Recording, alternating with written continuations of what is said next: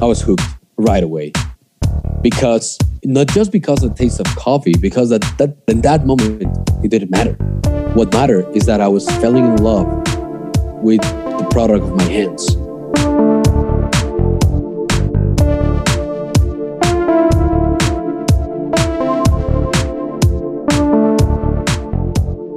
Welcome to the Fermenting Place podcast, the best and yet most humble podcast concerning the co-ferment of people and place. Here we take deep dives via casual conversation into the infinitely fascinating world of fermentative beverages such as wine and other drinks. I'm your host, Daniel Honan. What did you think about episode 18 with Jeff Booth? Did it make you think? It sure as hell hurt my brain in places.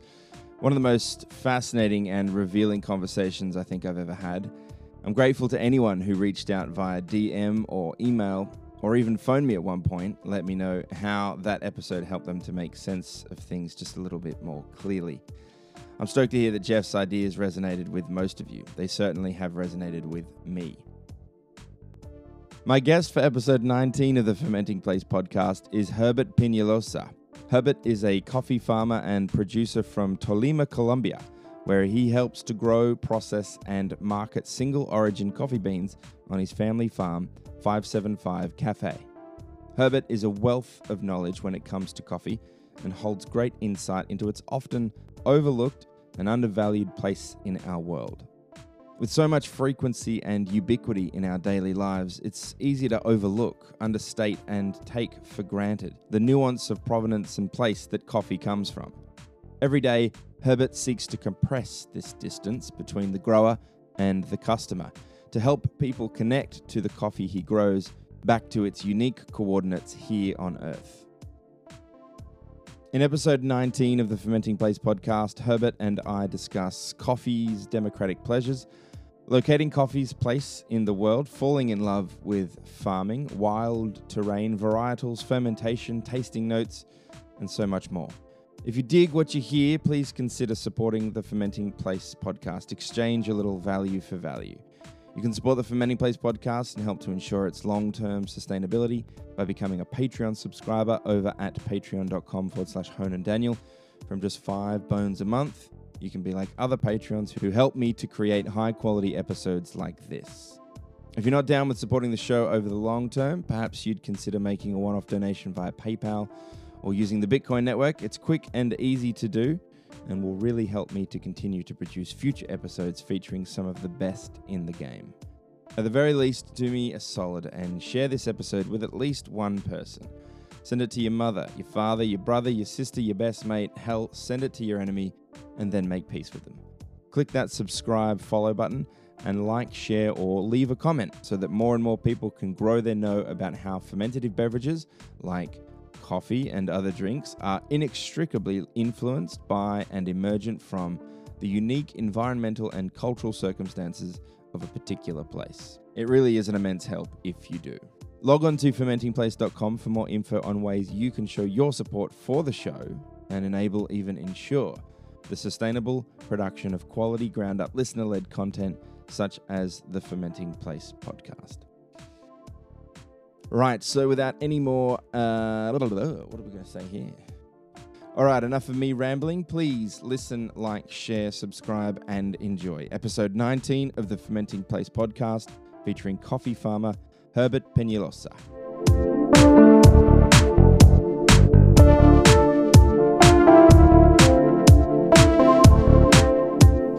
All right, I'm speaking with Herbert Peñalosa in Risaralda, Colombia. Herbert, how are you, man? Hey, mate. Fine. A little bit under the weather. Mm-hmm. Got a tiny case of the old flu, but all good. Good. How are you doing? Yeah, not too bad, thank you, man. I'm early morning here, sipping coffee, and keen to chat to you about coffee and learn as much as I can about the coffee making process and the growing and everything like that. It's a thing that's recently fascinated me. There's a local barista around the corner from my house in Newcastle who introduced me to, I guess, specialty coffee. And he blew my mind with just the differences between each cups and the brewing processes and the way that he's able to, prepare these cups and select the right beans and things like that. And he's been taking me on a bit of a trip. I buy a lot of beans from him and brew them up in my house, in the morning. And it's kind of like been rediscovering wine again. It's been fascinating. So, a new rabbit hole, right? Yeah, that's it. Like, I don't have time for a lot of new rabbit holes, but this coffee one is one that I really want to explore. And I mean, the thing is, the thing that fascinates me most about coffee is that, it's this everyday drink. It's so ubiquitous. Everybody, most people, shall we say, experiences a cup of coffee in the morning on their way to work or whatever. And through that process, through that familiarity, you kind of lose that sense of occasion. And then you from that, I guess you forget the places that these coffees come from and the varietals. Well, I always say it's a very democratic pleasure or luxury.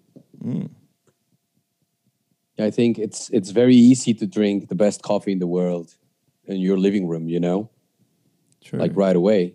It's a privilege you don't have with many other drinks or foods, right? Yeah, I mean, the thing is though, you can do it at home. So I guess, you can drink wine at home, right? So, what's the difference? But the thing is, there's so many parallels that I've found between wine and coffee in terms of varietals, in terms of processing, the growing as well, most importantly, the fundamentals. So this is what you do. I want to chat to you about all of that. But first, I guess we should probably intro, and give us a brief history of who you are and who you work with or for. Or it's 575 Cafe is your business, right? Yeah. It's my business is the brand behind what my farms produce, basically.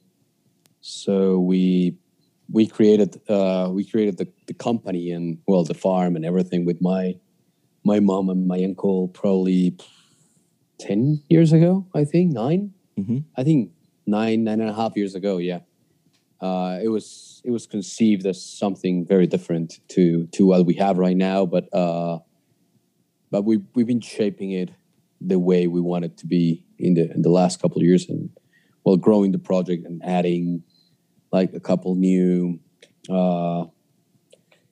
additions to it that will require along the way. So yeah, catch me up on the establishment of 575 Cafe and how you came to do this gig. You haven't done this your entire life. No. I'm a city boy. I was born and raised and everything else in Bogota, which is the capital city of Colombia. I just came to coffee by accident. I come from a coffee growing family, but I don't call myself an X generation coffee grower because I'm not. I'm just starting out. There's no legacy behind to maintain or honor or something. We're basically building it. The thing with coffee and it's, what was the word you used? Ubiquity. Is that you got to consider a lot more dimensions of it when you're talking about coffee compared to wine or whiskey or probably beer. I think beer and coffee share a lot of business parallels. So my point is that when you think about coffee, you got to consider the trade dimension of it, because this is, and we have to acknowledge that right away. Coffee is a colonial product, which was created and has always been in that parallel with the history of modern trade or capitalism, if you want. So there's always a dimension of trade in it. So you can't, or at least in my work philosophy and the people we work with, you can't separate the trade from the product. So they always go one next to each other. Mm-hmm. And we're not talking about basic trade, like, well, producing something and just selling it outside of any market. Coffee, and I will say probably 60 or 70% of what coffee really is supply chain. Right. So if you control the supply chain, if you can be part of the supply chain, then you have a little bit more power in your hands as a producer. So that was the initial idea. As I told you, I was not like brought up or raised in a coffee farm. Mm-hmm. So I had a different idea of businesses when I started working in coffee. I had previous experience on international trade and something else. My major is business, but I usually worked many years as a photographer. Right. But I always supported the family companies with international trade mostly. So I was quite familiar with it. And once I started working in coffee, that was something we saw. There was a disconnection there, you know. Mm-hmm. So the whole shift the company took was towards closing that gap and getting closer to the supply chain and building a stronger supply chain for us and for the farms close to us as well. So that's mostly it, I think.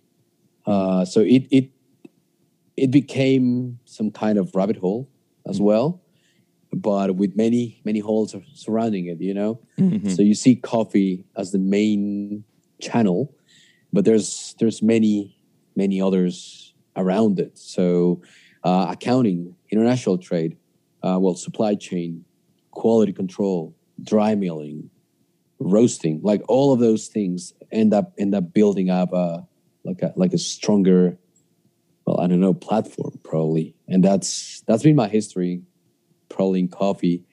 It's been 5 or 6 years, I think, in which I've been 120% focused on how to change different aspects of the business and build a stronger platform for us.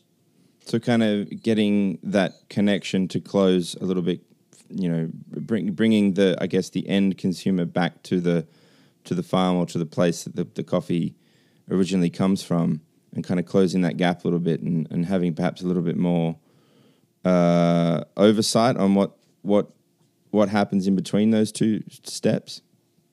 Yeah, definitely. Well, as with any colonial product, you don't have the right to transform it as a producer. So somebody else is doing it for you, and somebody else is calling the shots. Mm-hmm. So why bother doing what you do at the farms and what you do in processing and everything else if you're not going to have the ultimate control on how the product is going to taste, you know? Right. So that has been a bit of it. It's like learning. Sorry, it's a bit like giving up a bit of skin in the game once it leaves the farm. Yeah. Well, it's giving all the skin in the game. It leaves the farm, but you don't lose sight of the product. The thing here is probably that and it will be good to clarify the way coffee moves, and it's very similar to cacao or cocoa. I don't know how you say it in English, but we call it cacao. Mm-hmm. So cocoa, you call it in English. So it's very similar to cocoa. It changes so many hands that you kind of lose track of it. So as a small producer here in anywhere around here, you take your product to a local shop, the closest you can find, because, well, transportation is expensive, and you sell your product by the kilo to any local buyer. Mm-hmm. That buyer puts that coffee in a pile, and that pile grows and grows and grows during the week, and then it gets shipped to a dry mill. So on that shipment, you can have coffee from 100 different farms or 200 different farms, or in the case of the town I'm at, 5,000 different farms. Mm. On increments, on parts of 100 kgs. So traceability there is impossible. Yeah. And you're commoditizing, if that word even exists, you're turning that product into a commodity in the second you sell it. Yeah. Because you lose everything else, you know? And then it from the dry mill, it goes probably to another dry mill because it's never that straightforward. And then it goes to a local purchase person or middle people. And then it goes to an exporter, and then it goes to an importer, and then probably to a broker. So you can change hands 5, 6 times by the moment it arrives to the roaster's hands. Well, it's not a coffee bean anymore. It's not that seed. It's just nuts and bolts. I was going to say, it reminds me of a ball bearing or something. Yeah, nuts and bolts. It's whatever. It's just something that is inside a bag and waits. Yeah, all sense of provenance is eradicated. Essentially, it's completely distorted. The moment I guess you lump it on that pile. Yep, exactly. No, the moment as a producer, and here's the change.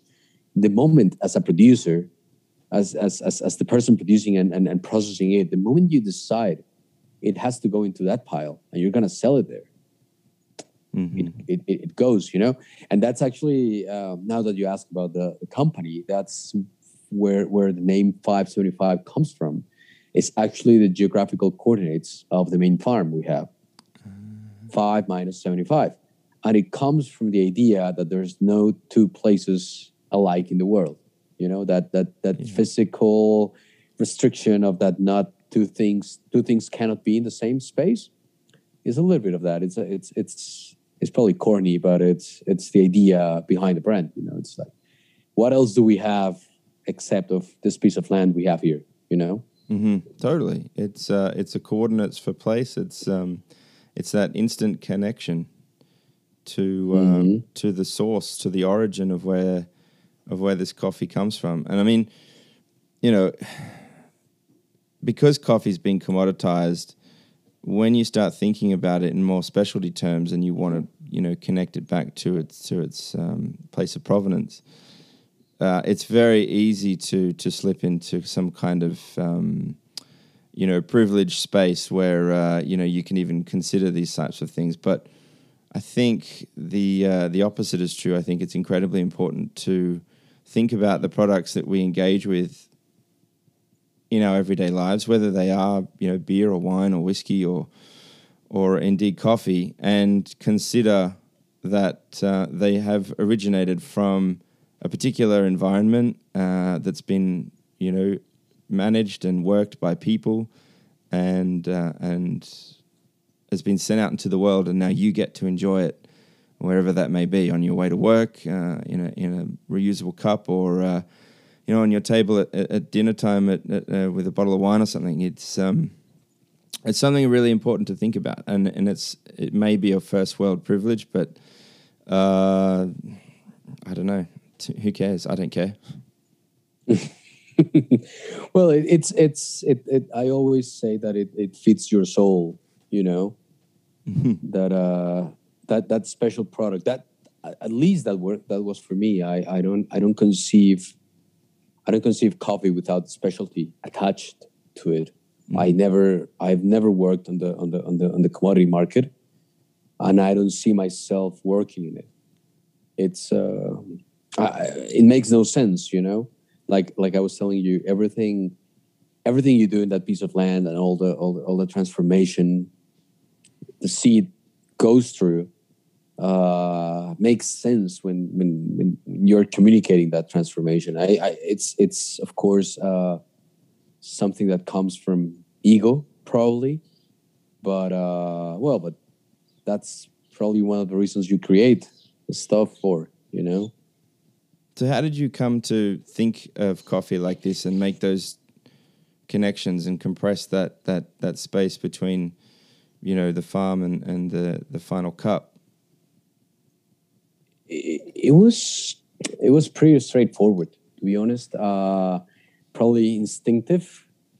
Like I told you, I have a background in business, and when I started consulting for the farm, because my mom bought it with my uncle, and they never told me. They called me one day and were like, "Hey, I need to come take pictures of the coffee farm." I was like, "What coffee farm?" Like, "Oh yeah, we bought a coffee farm a couple of years ago, and I want you to help us." I was like, "Well, yeah," and I went there and I didn't took a single picture, because I was in love with the whole process. Yeah, right. And yeah, well, it's very hands on, and it's something that hooks you up pretty quickly, because there's something else. It's very easy to see those changes. Like you can really quickly, just with processing, of course. Then there's a lot of more complex things behind it, but just with processing, you can change the coffee quite fast. So you can have almost instant feedback of what you're doing. You don't have to wait for years to see if that tastes pretty well on that scenario. But that's something else. Um, that's part of it. But I really got hooked up with it, and I started thinking on how to narrow down the supply chain, pretty quickly. That was probably the I tried to do it with exporters and importers once or twice, and I hit these walls that were it was pretty obvious for me, that if that makes any sense, that was not the way, because they were acting as if I was doing quality control for an international trade company, on which I don't care about the product itself. I care about some numbers, I care about some marks, and I care about the buzzwords that can go with those numbers and those marks. And if I hit it, it's good. I can market that. Or, well, I can't, because the person actually doing the quality control for me is not the same person selling the coffee overseas. So the communication is also broken. And I started talking with clients, with roasters that were not clients at that time. I started talking to roasters at the same time, and there was a disconnection. So it was, like I told you, instinctive. It was like, well, if this doesn't make any sense, we have to make it make sense. And that was basically it. It sounds easier than it was. I think we started with that discussion probably in 2013, 8 years ago. And right now we're still trying to figure out. We set up a big project that actually closes that gap for a lot of producers, not just 575, but everyone else, that is part of the same group. And but we're still figuring it out. Can you recall that first day, that first moment that you arrived on the farm, and what were your expectations, and did they meet or exceed them? I mean, what made you fall in love with that place? Because, I mean, you said you were there to take photos and you kind of forgot because you were just so immersed with the place. Yeah. Well, I always say that I have a little bit of like those coffee genes, because, well, my family used to grow coffee, my mom's family. That's why they bought the farm. They wanted to go back to it a little bit. So I think there's one thing to it, is that blood calls you, It's hard to explain, but you get to do something and you feel like it's inside of you, and you got to keep going. But that was the secondary. That was the main feeling, but that was the secondary part of it. I tried to, when I went to the farm, I was working on advertising. Like, it was, my mission there was an advertising mission, and I took that as any other advertising assignment. I did my research. I went and talked to coffee people. I tried to immerse in coffee processing a little bit before going, because I didn't want to go empty-handed or empty-hearted. I don't know how to, but I didn't want my mind to be blank towards it. I wanted to have something to be able to analyze it through something. Right. So I read this 1929 book from the what will became the FNC afterwards, which is the National Coffee Growers Federation, and it was the Manual of the Modern Coffee Grower from 1921. I still read it sometimes. It's a good source of inspiration, and that book gave me an idea of what was the farm life, not the farm life, the farm work, like, because farm life is something rather different. So I arrived with the obsession that I wanted to pick a little bit of coffee and at least process it in any way, whatever. I didn't know anything about processing, just that it needed to be pulped, a little bit fermented, washed, and dried. I picked some coffee with my uncle. We depulped it together. I remember we were setting up all the dry mill. The farm was not even 20% of what it is right now. It was a project thought to be a commodity coffee project. So we didn't have good infrastructure, anything. We had every possible square meter of the farm planted with coffee, which is a mistake, I know now. But at that time, I didn't know. So we were trying to plant coffee everywhere. I remember that. It was very dense and very packed. You sometimes felt like short of air in some of the lots. Mm-hmm. So you're going for volume and yield. Yeah, but not also. Yeah, that's one thing. But the other thing is that when you go for that, or at least in some coffee growers' mind, you give up processing because you sell your coffee wet. So there's another middleman that dries it. Mm-hmm. And yeah, with all the defects and stuff that comes with it. But then I remember I took the coffee home because I didn't have enough time to dry it. And I had it in my studio, outside of my photography studio. I had a small photography and design studio at that time. And I was drying it in a porcelain plate outside of the window. And I took it downstairs because there was a little bit more sunlight in the parking lot. And the doorsman, he came over and said, like, "How are you trying coffee?" And I was like, "Oh yeah, I didn't." If the coffee, when it's drying, it looks like peanuts. Mm-hmm. So it's if you're not familiar with coffee, you see it and it's peanuts. So I had a week of people telling me, like, "What are you doing with those peanuts?" And right away, the doorsman say, "Hey, you have coffee there." So it was like, "Oh well, this guy knows something." Mm-hmm. So I asked him, like, "Ignacio, what do you know about it?" And he was like, "You got to dry it until this point." And he gave me a walkthrough on how to dry it and how to take the skin out, how to mill it. We milled it, and I roasted. I remember I roasted on the oven at my house. This is very common. This is a very common story among coffee people. That's how we get started. That's our gateway drug. Yeah, right. Grabbing green coffee, roasting in your house, and drinking it. It was probably a hideous cup of coffee, but I was drinking hideous coffee at the time. So that was probably the best cup of coffee I had in my life at that moment. That was 2012.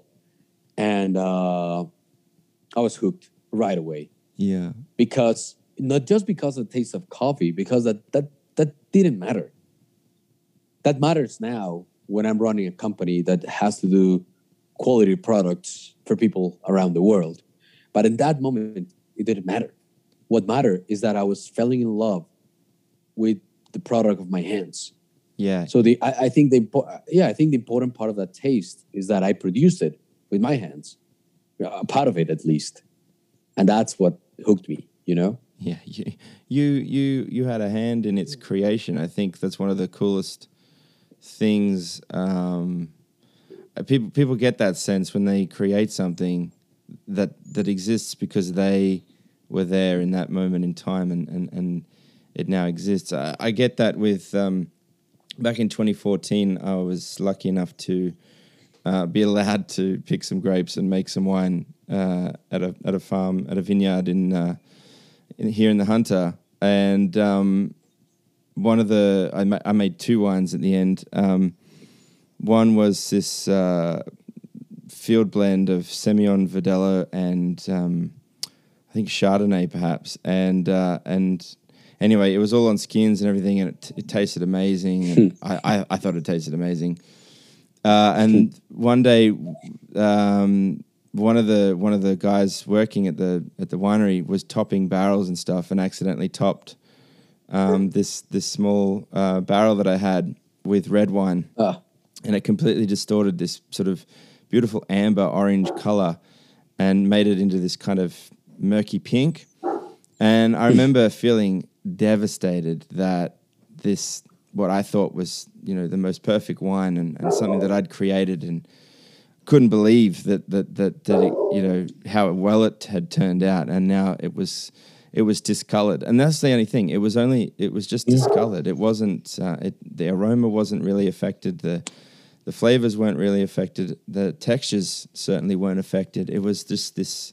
It was just color. It was the color, and I remember sitting on the couch just feeling so deflated, like fuck. And I eventually got over that, and then just was sort of in awe of this wine that I'd made. And then the red version, well, I mean, let's be honest, that was pretty infected with Brettanomyces. But I'd made it, you know, and I kind of made me fall even deeper in love with wine and further down that rabbit hole. And I think it was because I had that tangible physical connection with its creation. So I totally get what you mean with the coffee. Yeah, it's a double-edged sword, you know, that love for the product. Because it can guide you forward and like go through anything you want.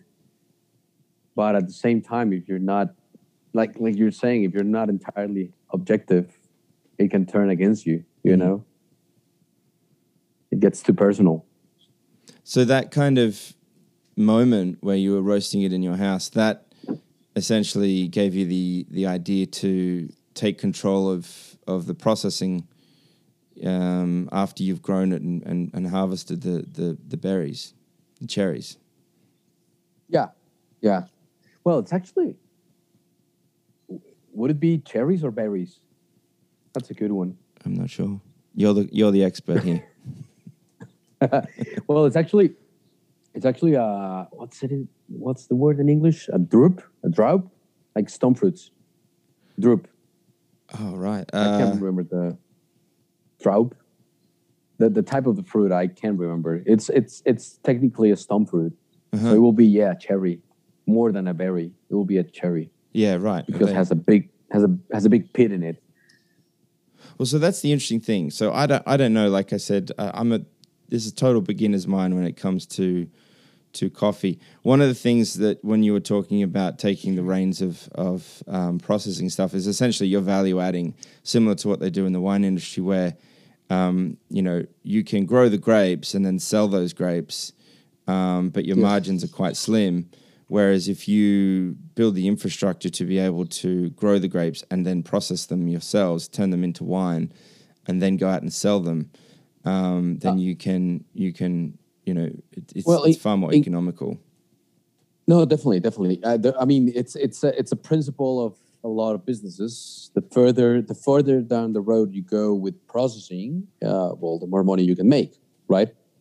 And the risks are higher and the costs are higher. But sure. There's a thing with coffee in Colombia is that the norm is that you have to have infrastructure.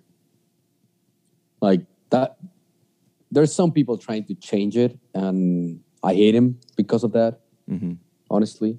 But the thing is that you have to have infrastructure. At least, what's basic infrastructure? Tanks for fermentation, a depulper to take the skins out, tanks for washing. So it's usually 2 tanks, one for fermentation and then one to flow the coffee at, or you have to wing it with just one tank. And then you have to have some space to dry it out. The thing is that it rains a lot during harvest, so it's usually a greenhouse or greenhouse-ish equipment.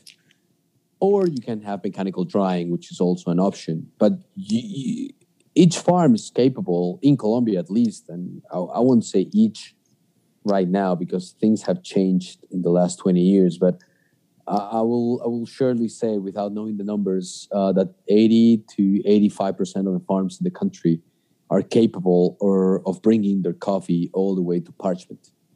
Parchment is the currency, let's call it in big air quotes, the currency on which you move coffee around the country.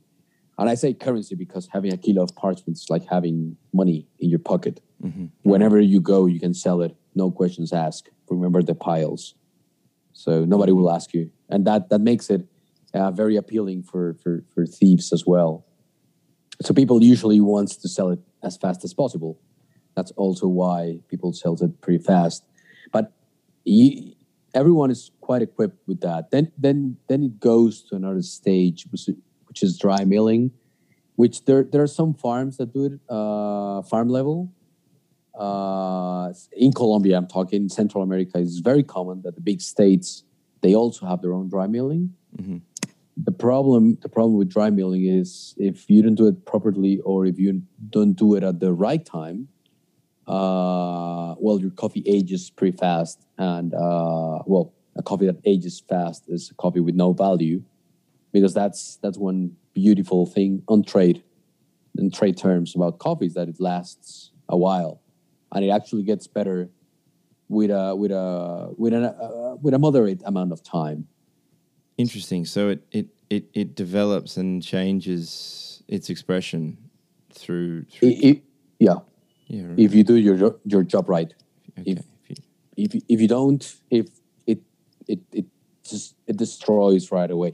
I actually heard that for the first time when I was living in Timor-Leste. I was copying coffees there with some people from Australia and from Singapore, and they were telling me that Colombian coffees age pretty fast, and I've never heard that before. And then I started looking into that, and it's actually a fact, a well-known fact in coffee at least, and it has to do with drying. So we're always in a hurry for drying, and storing is not the best. So we usually have problems with that, and that adds up to the whole idea of the product. So you can say probably that the Colombian terroir includes coffee not aging well, but it doesn't have to do with that itself, but with the way it's treated. I say about terroir because there's a couple of books about coffee buying, for like guides for traders and for green coffee buyers, and they say that, if it rains after the harvest in Colombia, your coffee is not gonna be able to hold for long, which is crap. Of course, it's just a stupid thought correlating rain and durability of the grain over time. But it's become something that it's embedded to our terroir, you know? Right. So I'm curious to talk a little bit, Herbert, about the place and 575, that location. But I guess for a bit of background, I never knew this. I haven't really looked into this. Like I said, this is a whole other rabbit hole that I'm teetering on the edge of. I'm sort of reluctant to fall down too fast because I've got a couple of other holes that I'm currently hurtling down. But, you know, coffee, the plant itself, from my understanding, it comes from Ethiopia. And then it kind of... I think Sudan, actually, it's where the Arabica comes from, but I'm not entirely sure. Okay. And then it made its way to the Middle East, and then I think I was reading somewhere that I think it was the Dutch. They brought coffee back to the Netherlands and then spread it out to their colonies and stuff. And then it eventually made it to Central and South America around the 18th century, I think, from... I've got a couple of notes here. Late 18th century. Right. So it when I think of coffee and when we started chatting and you know, you're from Colombia, I'd always just assumed that coffee was just a naturally occurring plant, perhaps in Central America, but obviously that's not the case. So there's the coffee plant, but then there's these different varietals in and amongst the coffee plant, right? There's even like two types of coffee plant too, like Arabica, and there's another one I can't. Robusta, yeah, those are the more common ones, right? Yeah. And then from that, then there's different varietals. So it's a little bit like with wine. There's Vitis vinifera, and then there's all these different varietals underneath that family tree. Robusta is actually a different species from Arabica. Like they are they're family, but they're not that close. So they behave like different species, actually. And they all originally hail from Sudan, Ethiopia, Africa, somewhere. Yep, yeah, all of them are African. Actually, I think I don't have my book around here. I have a book in my house, but I'm not going to look at it right now. But I think it's like 25 or 28 identified like species of Coffea, like the bigger family. Mm-hmm. And then you start getting specific on each one of them. There are three well known around the world that are commercial, that have commercial value. Robusta is one of them. Of course, Arabica is the other one. And then comes a third one called Liberica or Excelsa, which is huge trees with very big beans.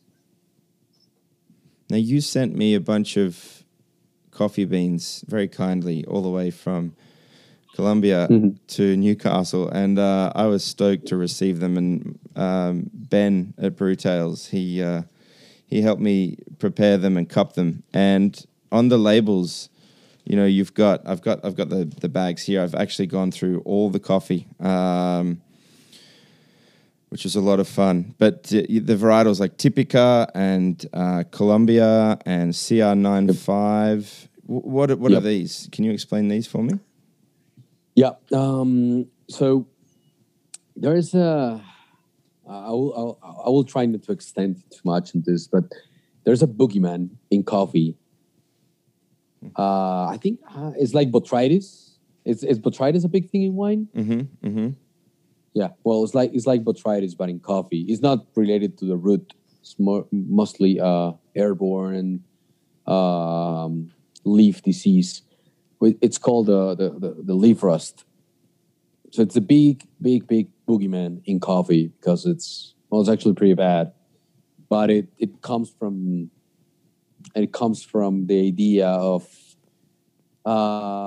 resilience or non-resilience, depending on what your belief is, coffee grower.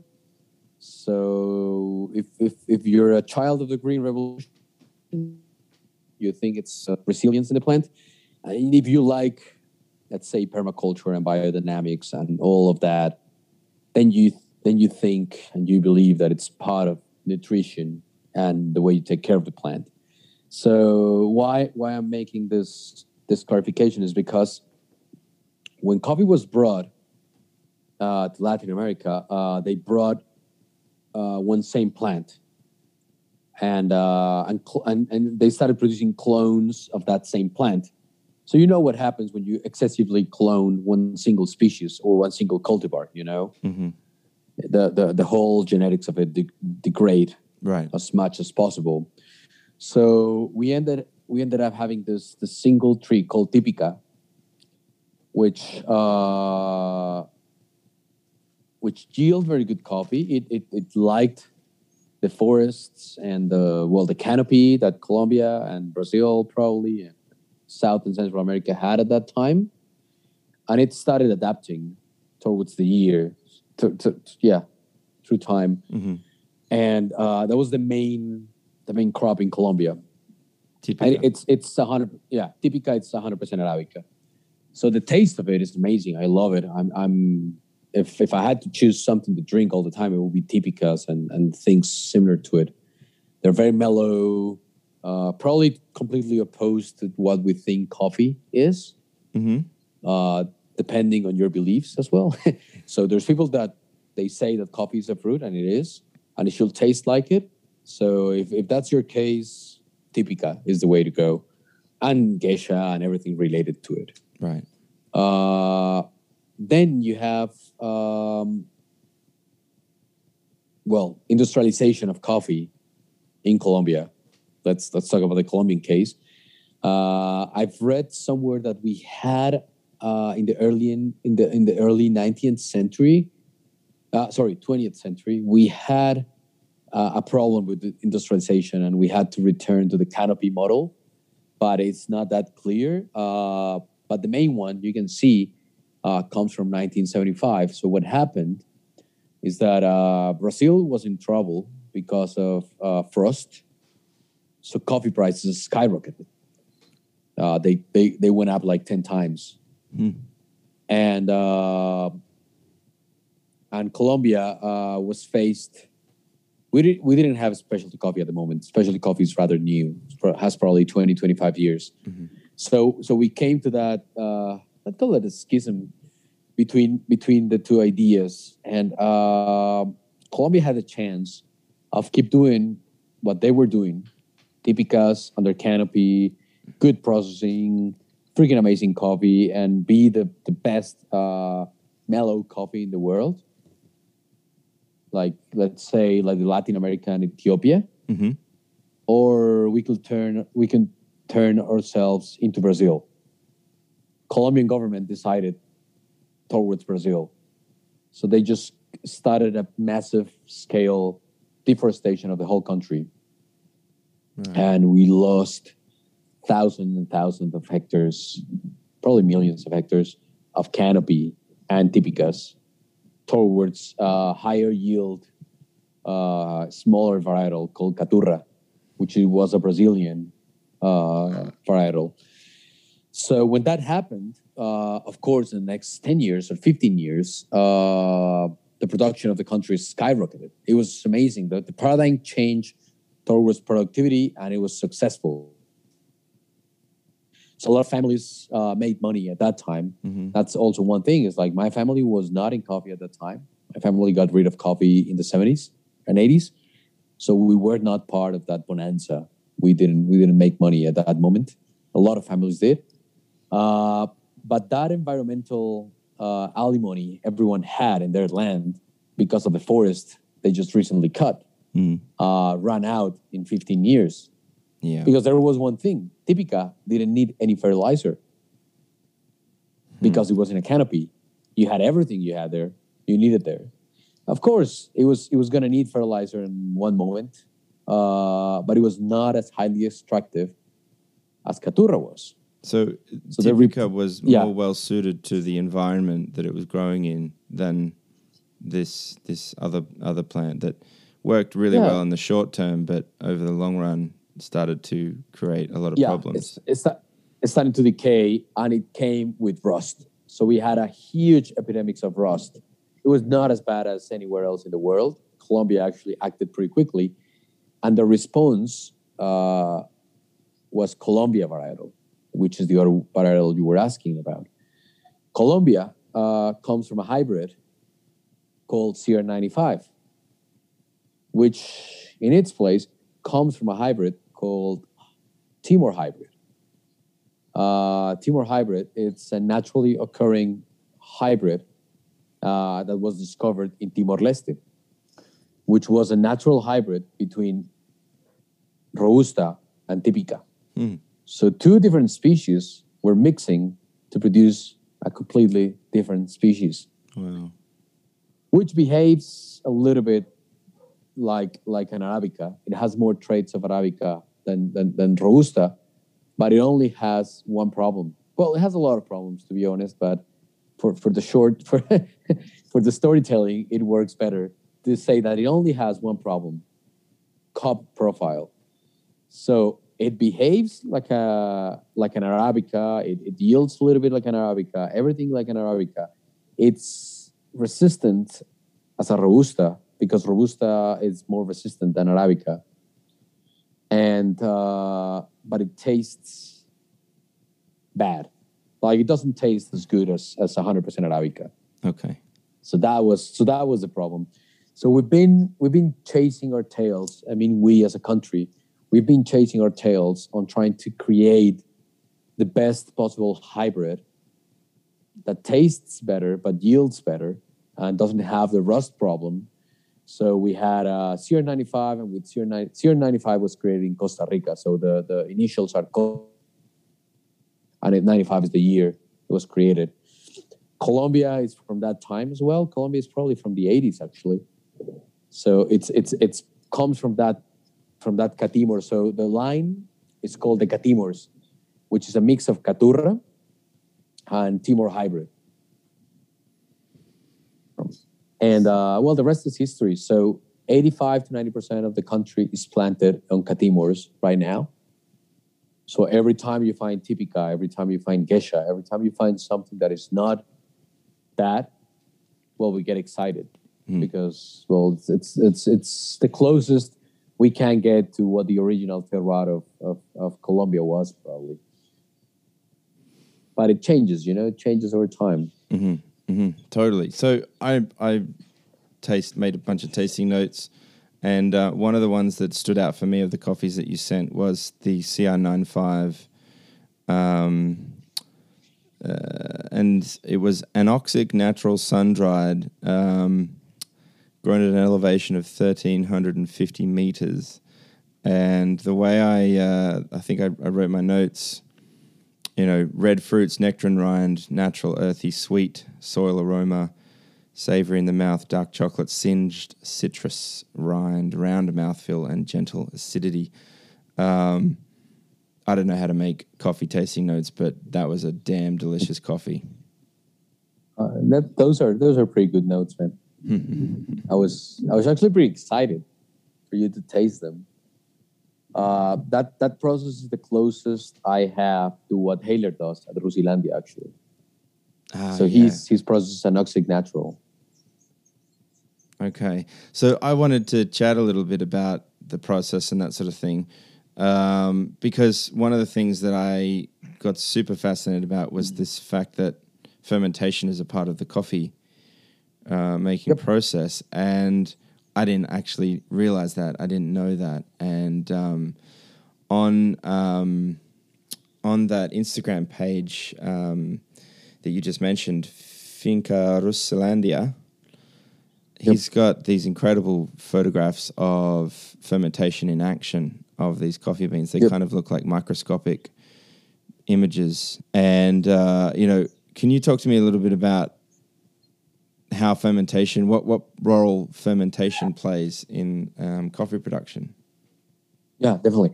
Well, one thing to be noted first is that what Haler does is considered a heresy in Colombia. All right. Yeah, so you get an idea. What he does is, if he was not selling the coffee through specialized channels, nobody will buy it in the country, because we don't use naturally processed coffees in Colombia. Colombia is the land of washed coffees. So that's something to note about what Haler does. Interesting. Okay. So in that regard,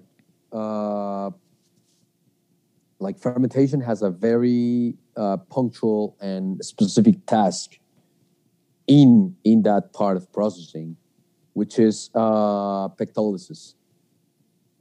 So you need to take the sugars out of the bean, out of the seed, or actually not the seed itself, but the parchment on top of the seed, to be able to dry it. And the best way of doing it, it's letting fermentation work its way through those sugars. Decompose them. Not decompose them. What would be the word in English? Breaking them down, and that will allow you to wash the seeds and then dry them. So that's the basic task of what fermentation has in coffee. The thing is that that comes with repercussions in taste, and those repercussions are usually pretty good if you do your job well, and pretty terrible if you don't, because you can take fermentation further so far away that you can have those earthy notes you were talking about. Mm-hmm. But you can take them all the way to compost or coal or very displeasing notes. But you can also take your coffee towards vinegar, and you can exaggerate it that much that you can actually destroy the cellular structure inside the bean. Lots of acetobacter or anything else that will actually turn your coffee into vinegar and will destroy the cellular structure. So the main role will be that. But when you start not destroying it like pectolysis, but when you start looking at the rest of the process, well, you're basically developing esters and you're changing the flavor. There's two theories in coffee, and I honestly don't have enough information to go for one or another. I follow one. My post harvesting agronomist follows another one. So it's kind of it's kind of a nice struggle at the farm every time. But I think, well, the main idea is that you process and whatever products you produce during the fermentation stick to the outside layers of the bean, well, of the green bean itself, and in the small crevices it has in the middle. And when you roast it, they transform into aromatic compounds that change the flavor of the coffee. That's one line. That's the one I don't believe. I don't think that's that simple. Okay. There's another one that says that treats coffee itself as a seed. Well, we're working with seeds. So what this line says is that you actually start metabolic routes for germination when you're processing coffee, and that germination breakdowns carbohydrates and turns complex sugars into more simple sugars inside the seed, and that changes the flavor itself. Right. So what it basically says that it is changing. It is making everything that it's inside the seed more available and transforming it, and will bringing you new aromatic compounds. That's the line I believe on. And I think what happens outside, it's an indicator to what you're going to have inside, but they're not. They're just correlated. They're not like related on itself. But that's there's both lines are getting research. It just comes down to what makes more sense to you. So basically, you mentioned that it was heresy the way that. Is that because is that because of a cultural tradition, or is it an environmental determine? Like, how is that? From the little amount of reading that I've sort of done in coffee, it seems I've read that sort of Colombia and the natural making process, it's difficult because of rain or humidity, high humidity, things like this. So is this sort of the way that you produce or process a lot of your coffees, or do you do it a different way? No, I don't. I usually do naturals and honeys, like semi-washed. I don't do washed coffees, but I'll tell you in a bit why I don't. It is a heresy because of the market. Remember what I told you a couple of minutes ago. Coffee is closely related to its market. Right. So it doesn't exist if you can't sell it and sell it quick. So to build up the idea of the coffee country, which is how they know Colombia, the FNC went. They didn't create it, but they advertised it. The Colombia profile, which is a very clean, washed, like wet processed coffee that yields a specific flavor profile. I think that we were talking about that when you were cupping coffees, and you were leaning more towards naturals because of the taste of the fruit and everything. Yeah, brightness to them. There's people that naturally rejects that flavor, for example, when they drink coffee, because they're more used to washed coffees. That more I wouldn't chocolatey, earthy kind of vibe. No, more citrus, sugar. Okay. And like very straightforward, clean flavors. Right. And I don't know enough about wines to be able to make a parallel, but I think in beer will be something like having a Pils, for example, that will be a washed, and then having a sour beer, for example, or a Gosé. that will be a natural. You know, Interesting. you have that spectrum, and you have a lot of things in the middle. Uh-huh. I wouldn't go to stout and all that because those are like roasting styles, and Right. that's different. But like in when you take clear beers, you have pills, which is clean, crisp, sweet, and then flavors are well defined. I'm being blunt here. Yes. Sorry. And then you have Gosé, which is like complex and probably some Brettanomyces in it and sea salt and a lot of different flavors, you know, and complexity. And there will be people that like purists that will hate it and purists that will love it, you know. Mm-hmm. And that's the thing with production. The problem you have in coffee is that if you don't do something that sells, you can't do it Of course. because it's a colonial product that has to be exported. Well, 90% of the coffee gets exported from Colombia. So you have to meet the criteria of that market. And the criteria of that market is washed coffee, you know, right away. Mm-hmm. So whenever you get into naturals or semi-washed or heavily processed coffees, you have to have your supply chain figured out or you're screwed. Right. There's a silver lining to it all. And it's when you produce naturals or semi-washed coffees, nobody's going to steal them from you because they can't sell them in town, you know. So I don't have any manager like living in my farm when I'm not there, and coffee is drying like in the greenhouses, and we know that nobody's going to steal it because there will be nobody is going to find a market for it. There's closed, no saleability. you know, so that's a nice part of it. But the thing is that that's why Haler's coffees or natural coffees, they can be considered a heresy because they go against what Colombia profile is. That's Basically, so interesting. that's it. It reminds me a little bit of early sort of 2010s when Australian natural wine was coming up, and there was a lot of derision about the way that these wine growers were processing and growing their grapes and making their wines, and then they didn't fit the profile of these big, heavy reds from Australia that everybody associates with. So they copped a lot of shit for a long, long time, and eventually the culture changed and everybody embraces them now. So perhaps Haler's kind of at the vanguard of this new way of processing coffee, and so are you.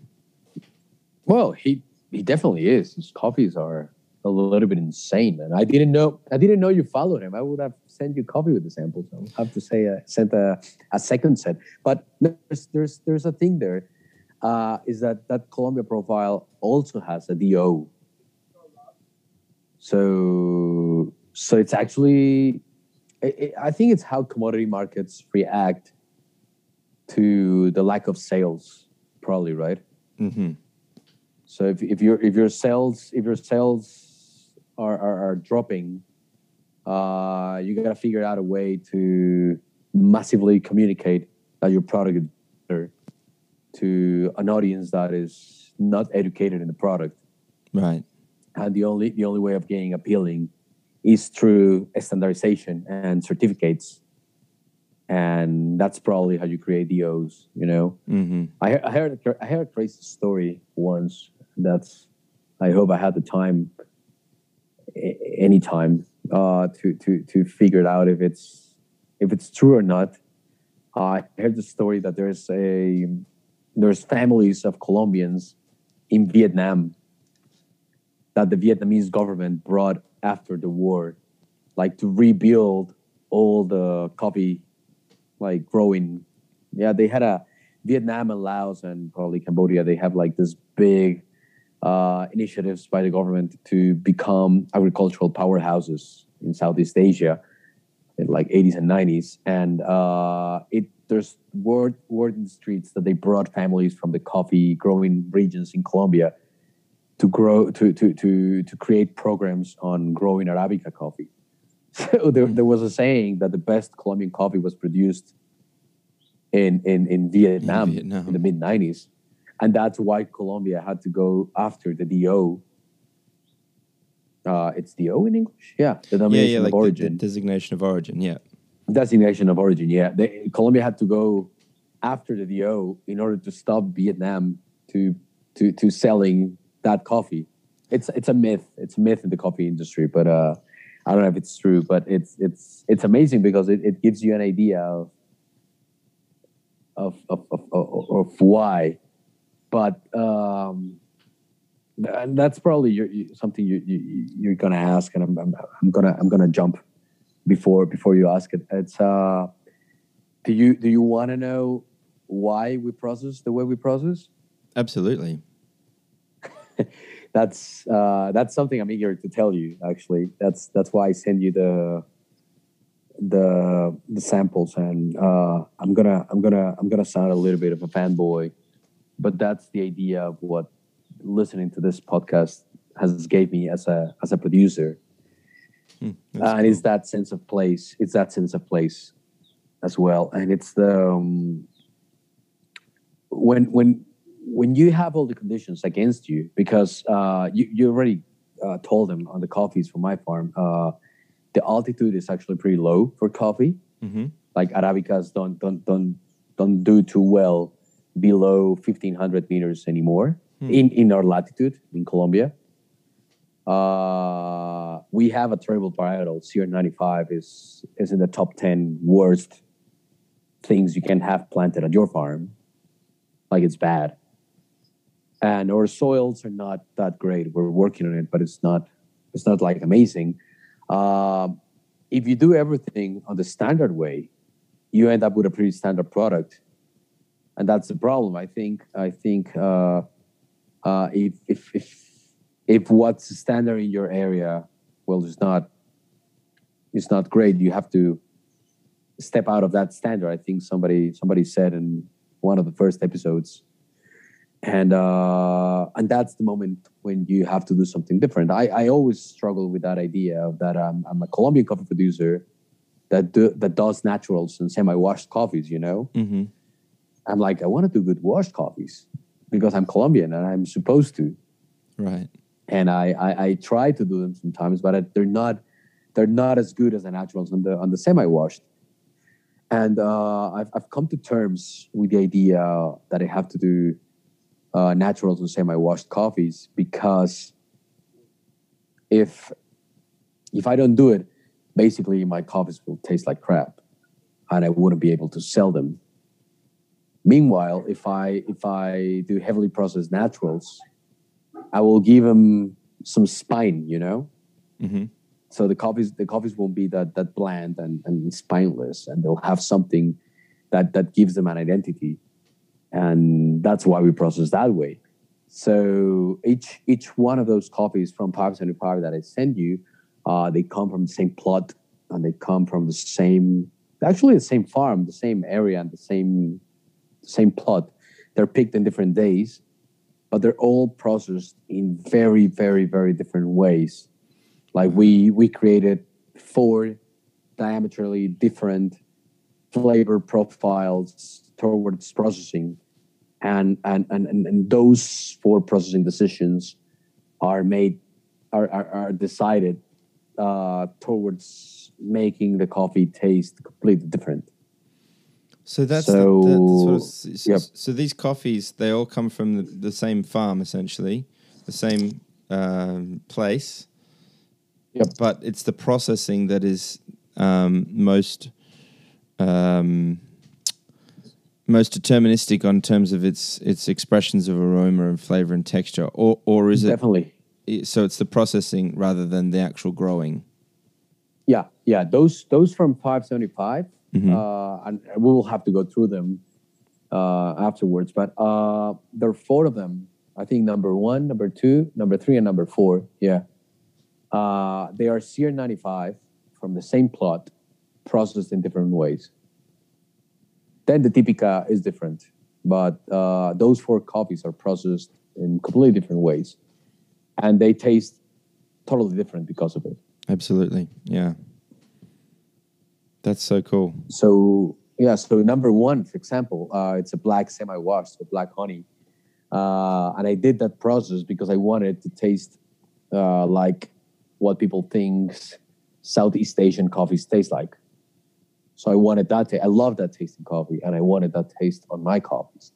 It was it was very hard to sell because nobody wanted to buy it because of the taste. But it's borderline defective. But it's completely intentional. That taste is completely intentional, and that's once again coming back to the creation. That's I think that's something I love of it, is that you can modulate the taste to a point. You can make it taste different. The problem comes for when you try to sell it. You have to break the rules of coffee trading, because if not, you're not going to be able to. Mm-hmm. If I send that sample in green, not like green is unroasted coffee. If I send that sample unroasted to someone, and they'd have no information whatsoever on that coffee, they'll see it and they'll say, "Oh, that coffee is completely defective," because of the way it looks. But if they try to roast it, they'll probably screw it up if they don't have experience with those types of coffees. So that's the problem with highly experimental coffees as well, that they require different conditions, and that's once again a double-edged sword. Yeah, you have to ensure that you're preparing them in the right way, in the way that is going to best bring out the aromas and flavors. Yep, that's cool. That's cool. So, how important is the environment though on the ultimate expression of the coffee? Like how does the environment correlate with the final product? Forgetting about processing for a moment. Yeah. No, the environment is everything. Like, if you're lucky enough to have a farm, and this is funny because in wine, you kind of choose the plot of land you want to grow at, you know? Right. Here's what we have, a Colombian expression. Here's what your family won in the bingo, you know? Okay. So there was a lottery and they gave you this piece of land. You do what you can with it. So it's pretty funny because it's something that you don't account for that often, but some people got the lucky hand, right, with the area they're growing coffee at. So morning sun, for example, 30 minutes to 60 minutes more of sunlight a day, air currents that are a little bit better, colder nights, less wind. There are a couple conditions that will help you out a lot. Mm-hmm. My business partner, she has amazing coffees. I actually sent one of her coffees to you. It's the Mustafa one, the Crucero, I think is the name. Yeah, or Mustafa. Yeah, I've got it. The fed batch. Washed, slow mechanical drying. Yep.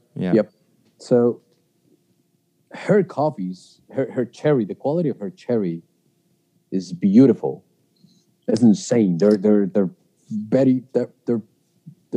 best coffee growers. They're better coffee growers than I am. Their cherry itself is amazing, and well, part of it is because of the job they do, but part of it is because of where they have their farms located. Right. But the location of their farms, their main farm, has been there for 80 years. So her grandfather built that farm, and this is like a huge guess for me, but I will say that they knew what they were doing at the moment they planted, and they saw that area was very suitable for coffee. Actually, the whole town grew around that farm, and that farm is kind of in the middle of a town. So at that time, the population was probably 100 people. Right now, it's probably 7,000. Wow! But the farm's still there, untouched, in a hill in the middle of the town. It's because it's highly productive. So her yields per plant are probably triple than my better yield in my farms. And that has to do a lot with the conditions. So yeah, right now, I have this farm, which is very low, the one you cup the coffees from, and I'm planting the dream farm. I think I sent you pictures once. I'm planting the dream farm like up in the hill, starting at 1,800 meters all the way to 2,100. Mm-hmm.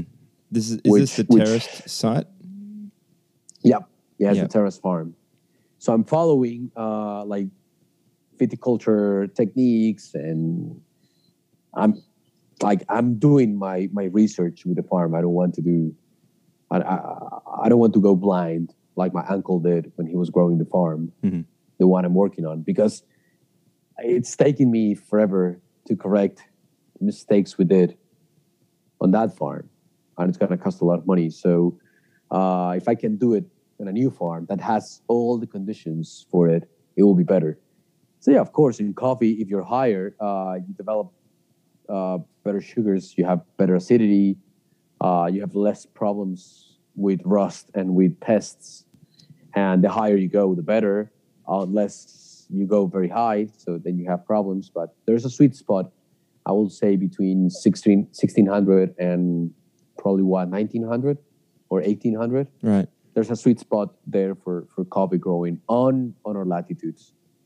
And then all the environmental conditions it brings with it. So less rain is better for coffee, and the timing of the rain is very good. That's a problem we have in Colombia. It rains every time, so it's very hard to predict. So harvests are very chaotic. But yeah, environmental conditions are everything if you don't account for processing. Yeah, right. Now, if you're planting this vineyard from scratch, sorry, this vineyard, this coffee plantation? Yeah, coffee farm. Coffee farm. Are you being deliberate in terms of varietals that you're planning out? The way that they're being terraced into the vineyard. I'm looking at some of the photos that you sent through, and like this is some pretty unforgiving landscape. I mean, if you're a listener and you're trying to imagine what the hell we're talking about, there's these massive sloping hills, and it's just full of trees and shrubs and overgrowth and all sorts of things, and it looks effectively chaotic compared to the neat, orderly rows of a vineyard that one imagines. But it just looks wild and amazing, and then this terraced site that you're putting in is kind of getting that sort of, I guess, bringing a sense of order maybe to this particular side of the hill. It looks extraordinary. I can't even imagine the landscape. I can't even compare it to anywhere really here in Australia either. Rainforesty and just beautiful. It's a very hard to tame environment. Well, at least in my case, it once again depends on what your beliefs are. But I've come to terms with the idea that you don't have to tame the landscape. You have to play with it, because it will be impossible to beat nature in that regard. So whenever, for example, we're using the weed whacker to cut down weeds. If you do it this week and your land is completely cleared, if it rains and there's a little bit of sun, 3 weeks afterwards you're gonna have 20 centimeters of grass right away. So it's very hard to compete with it sometimes. So you have to come to terms with the idea that you're gonna bring a little bit of order to that chaos, but you're not gonna. You gotta be part of chaos, you know. Yeah, you have to become interrelated and interconnected, and not try to impose yourself on the landscape, because you won't win. Yeah. Well, you will win if you destroy it, right? Which is part of what happens. That's what people do. When people's growing. Yeah, it's what people do. I don't know if that happens in wine, but it happens a lot in coffee. People completely destroys ecosystems in order to get more yield. Yeah. And then they're trying to solve the problems they created. So. Right, exactly. Then they start chasing their tails, and yeah, more and more band-aids onto issues that really weren't there in the first place. If they'd only, I guess, listened and observed the landscape a little bit more before imposing themselves upon it. Well, yeah, and we have to, with coffee, we have to understand something that you were saying before. It's that it's not endemic to our landscape. So we're actually planting something that doesn't belong here. And that's a problem.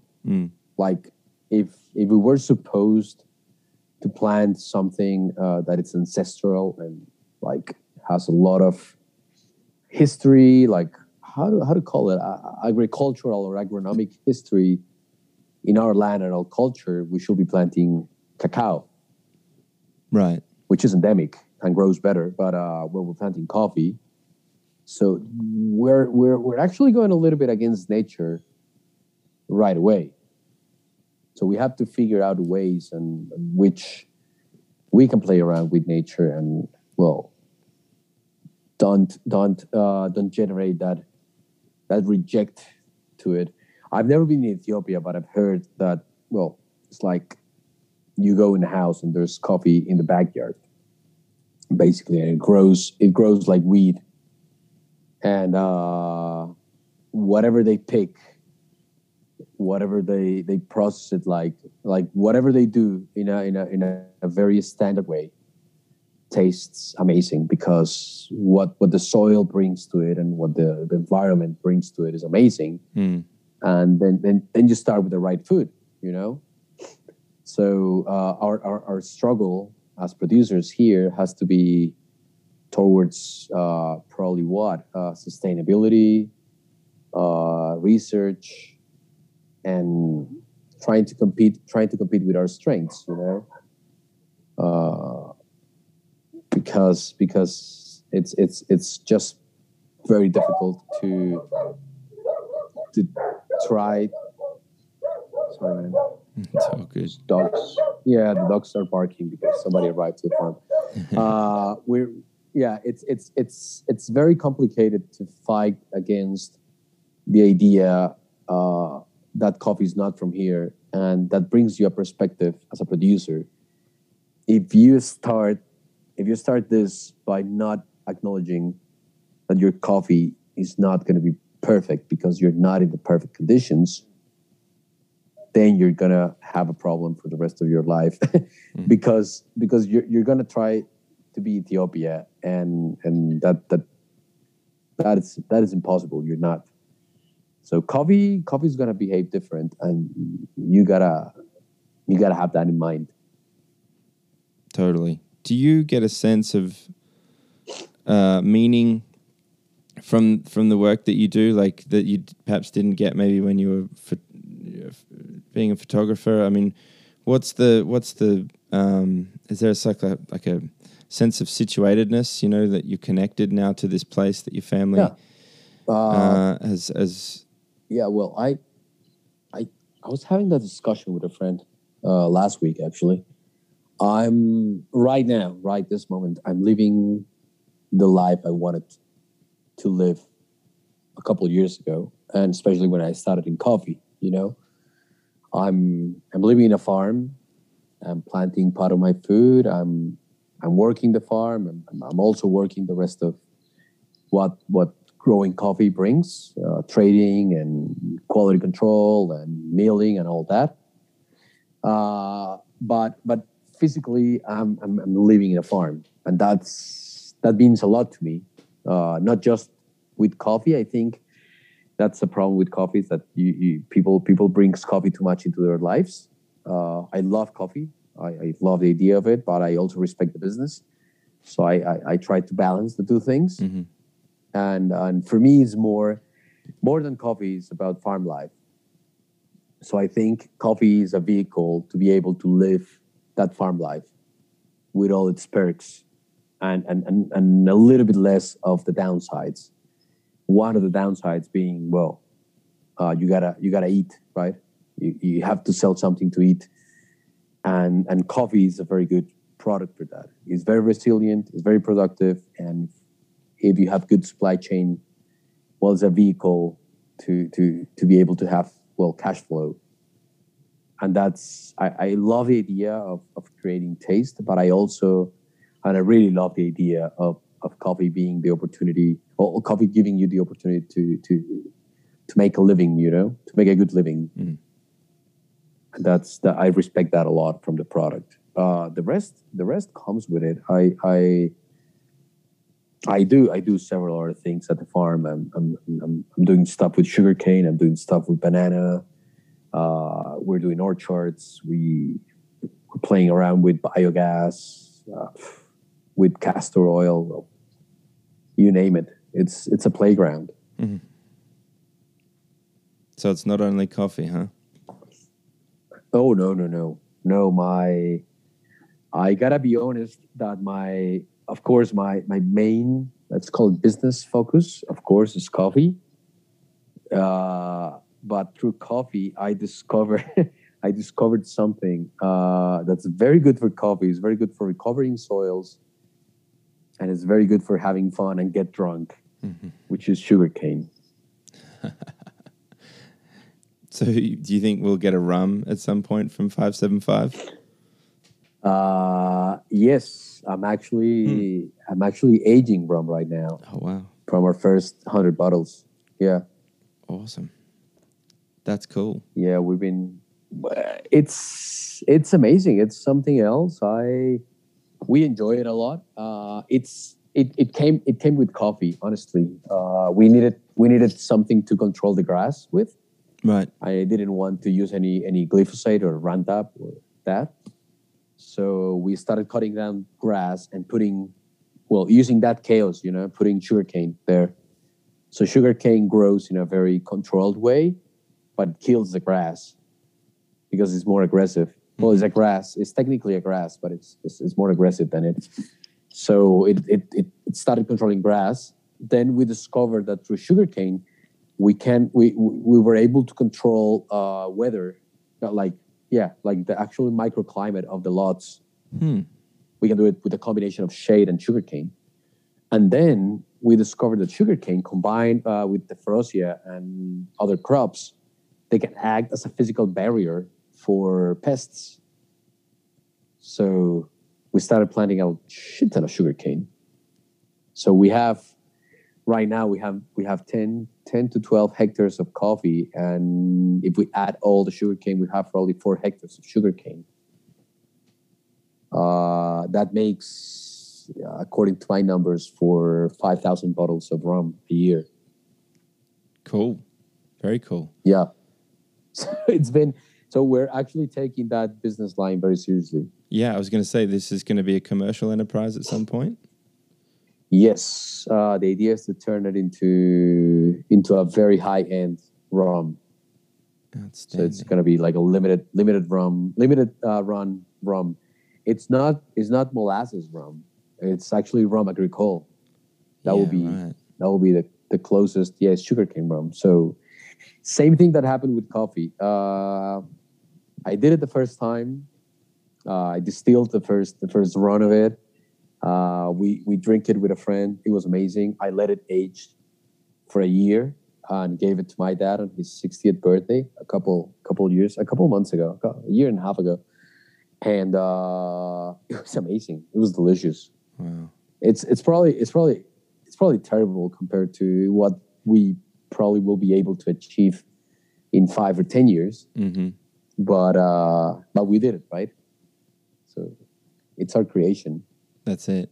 And you're doing it. And it's better. Yep. And it's better than the shitty rum we have from the store. So always. Exactly. Herbert, I've got a couple of questions to ask you to round out the interview. You may have heard these before, but are you ready? Yep. What do you least love about coffee? The industry. I think the way the industry puts coffee in a pedestal, it's good, but takes us out of the focus of the coffee growers. my perspective is always going to be biased towards producing. So I think, because I'm a producer, of course, and I think the industry itself gained more momentum than producers, and coffee became like the industry has a fetish for the industry, if that makes any sense. Yeah, people think of coffee, they think of baristas rather than growers. Yep. Yeah, or roasters or whatever. And I think we should.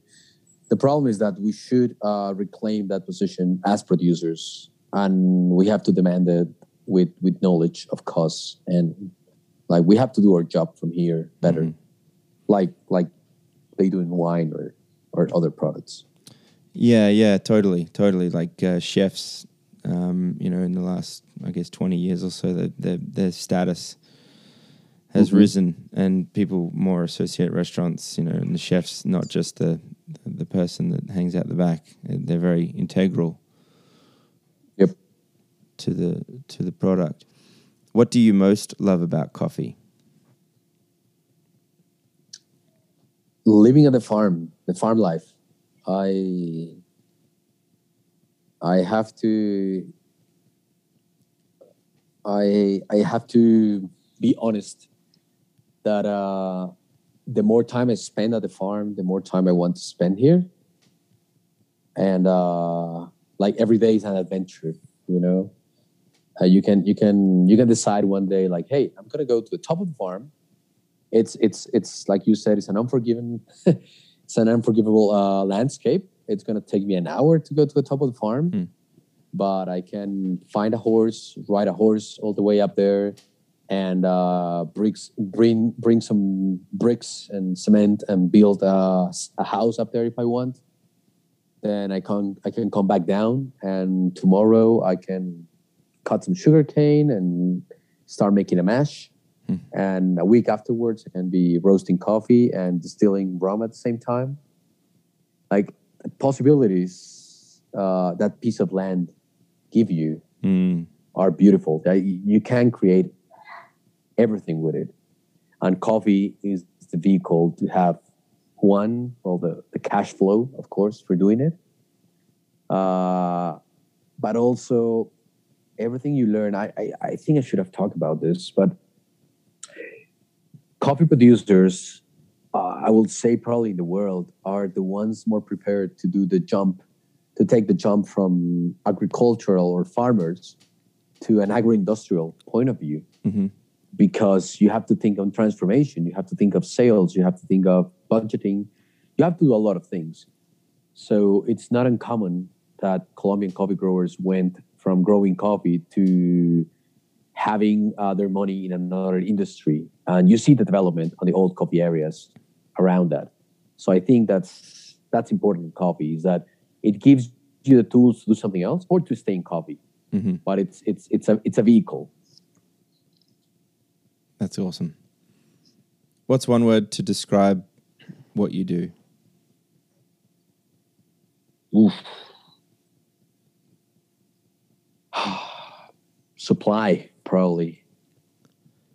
Supply. Like if I have to think on something, my job, my real job. I think this is the first time I'm going to say it out loud. But my real job is to supply coffee to my clients, basically. So I have to make everything in my hands, everything that I can do to be able to supply good coffee. That's it. Where do your coffees go to? I know it was a bit of a rarity to get some over here in Australia, but a lot of North American clients. Where else? Yeah, we have a very good reach on the States. So yeah, basically United States. We're getting a little bit into Canada. We have a couple of clients in Mexico. Then we work with a couple of roasters in UK, a couple, France, Germany, Czech Republic, Finland, Denmark. Cool. And China. That's our scope. Yeah, Australia is very difficult. When I send you samples, I was very scared that I will get trapped. So we're keeping out of Australia for a while, but probably one day. Yeah, well, I hope so. Well, that's good. I mean, I've got the only coffee in Australia from 575, so bully for me.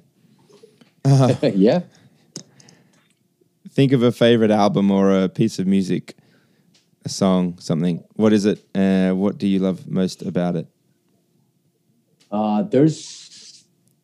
There's a song I love from Luis Alberto Spinetta. He had a group called Invisible, and the song is called Jugo de Lucuma.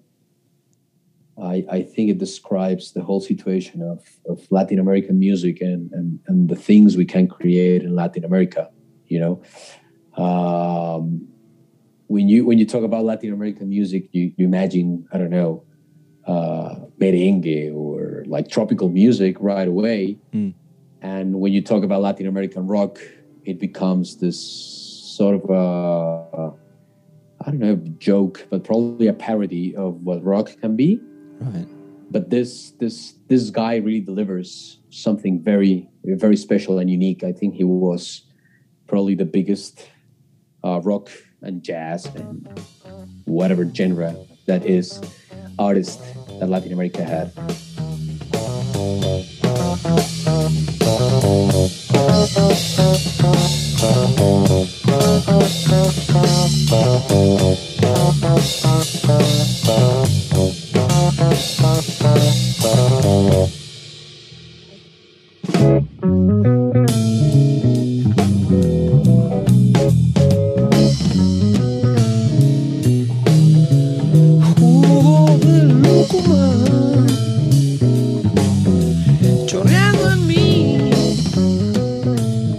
He was the true godfather of Latin American rock.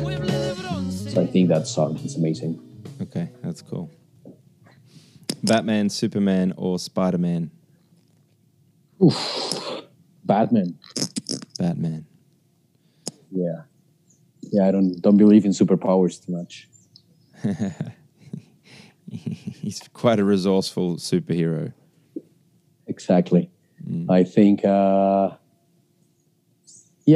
a lot of geeky discussion about Batman having superpowers, but I think basically it's just this great detective that figures out things by himself, and well, with a little bit of cash, you know. I think I like. He's got capital, that's for sure. Yeah, I think I respect that about Batman. You know, he's a businessman that takes his money and try to do something with it, and I like that idea. I can't take the business part out of my head, to be honest, because I think if you want to build something, if you want to do anything, well, you have to have that part in your mind if you want to be sustainable. So I think that's the good thing about Batman, that he has endless capital behind him, you know, and a group of people working with him.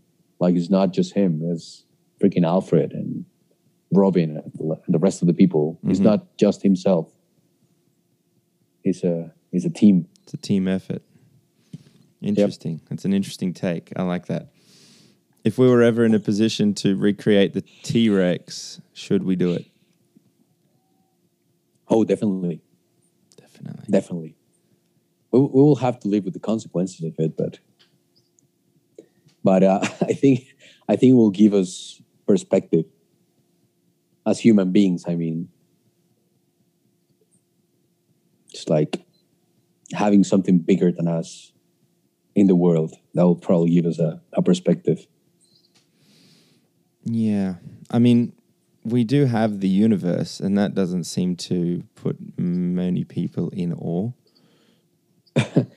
Yeah, but the universe is not going to come and chew you if you step into their area. You go to the wrong parts of the universe, man. It'll fuck you up. Oh yeah. But the problem is getting out of there. True. But imagine having the T-Rex coming at you at night. That last Jurassic World was terrible. I don't want to see a dinosaur roaming around a house. That's just stupid. I didn't. I stopped watching Jurassic Park. I think after the third or something. Yeah, you were right. I want to. Yeah, I want to keep. I want to keep the. I always say that the first Jurassic Park was the last classic. Totally. And I love that movie, so I don't want to taint that memory. You're right to do that, mate. Where can people find out more about you and 575 Cafe? There's if you look us up on Google, if that's the search engine you use, or For now, whatever yeah. other search engine, if people looks up with my name or with 575, or we have a project called La Rep, which is our collective, LAREB. It's a small cooperative like project that we put together, which Rusilandia is part of it. So if you go on Instagram and you look for La Rep, and you look at the tagged pictures, the pictures we're tagged in, there's a lot of information from our clients about us. We're a little bit behind on publishing stuff. We've been thinking about doing it big, so we haven't done it. That usually happens. Mm-hmm. So we're yet to put more information about us. But 575 or La Rep in Instagram will be the best resource. And there's a couple of videos and audio files on YouTube and Spotify, different podcasts, of me talking about different things. I'm a little bit sad that the only person from the project that talks about what we do is me. But most of the shows and everything, and they're in English, so not too many people from the collective gets the chance to participate. Yeah, I reached out to Haler at one point, and it was funny because I was talking to him on DM via Instagram, and his English was coming across real well. And I was like, "Hey, man, we should get you on the pod. I'm talking with Herbert soon. It would be fun." And he texts back, "I'm putting everything that I write to you through Google Translate and then copy pasting into the DM." Yeah, I was like, "Yep, nice." Yeah, that's what he does sometimes. Or he asks someone in the collective to do it. So yeah, right. So the thing is that Well, Herbert, listen, thank you so much for spending the last hour or so chatting with me about coffee and pulling on some threads and articulating a little bit more about the specialness and the provenance of coffee and how important it is to connect it to the first principles, to the grower, to the producer. Right. Anytime, mate. Anytime.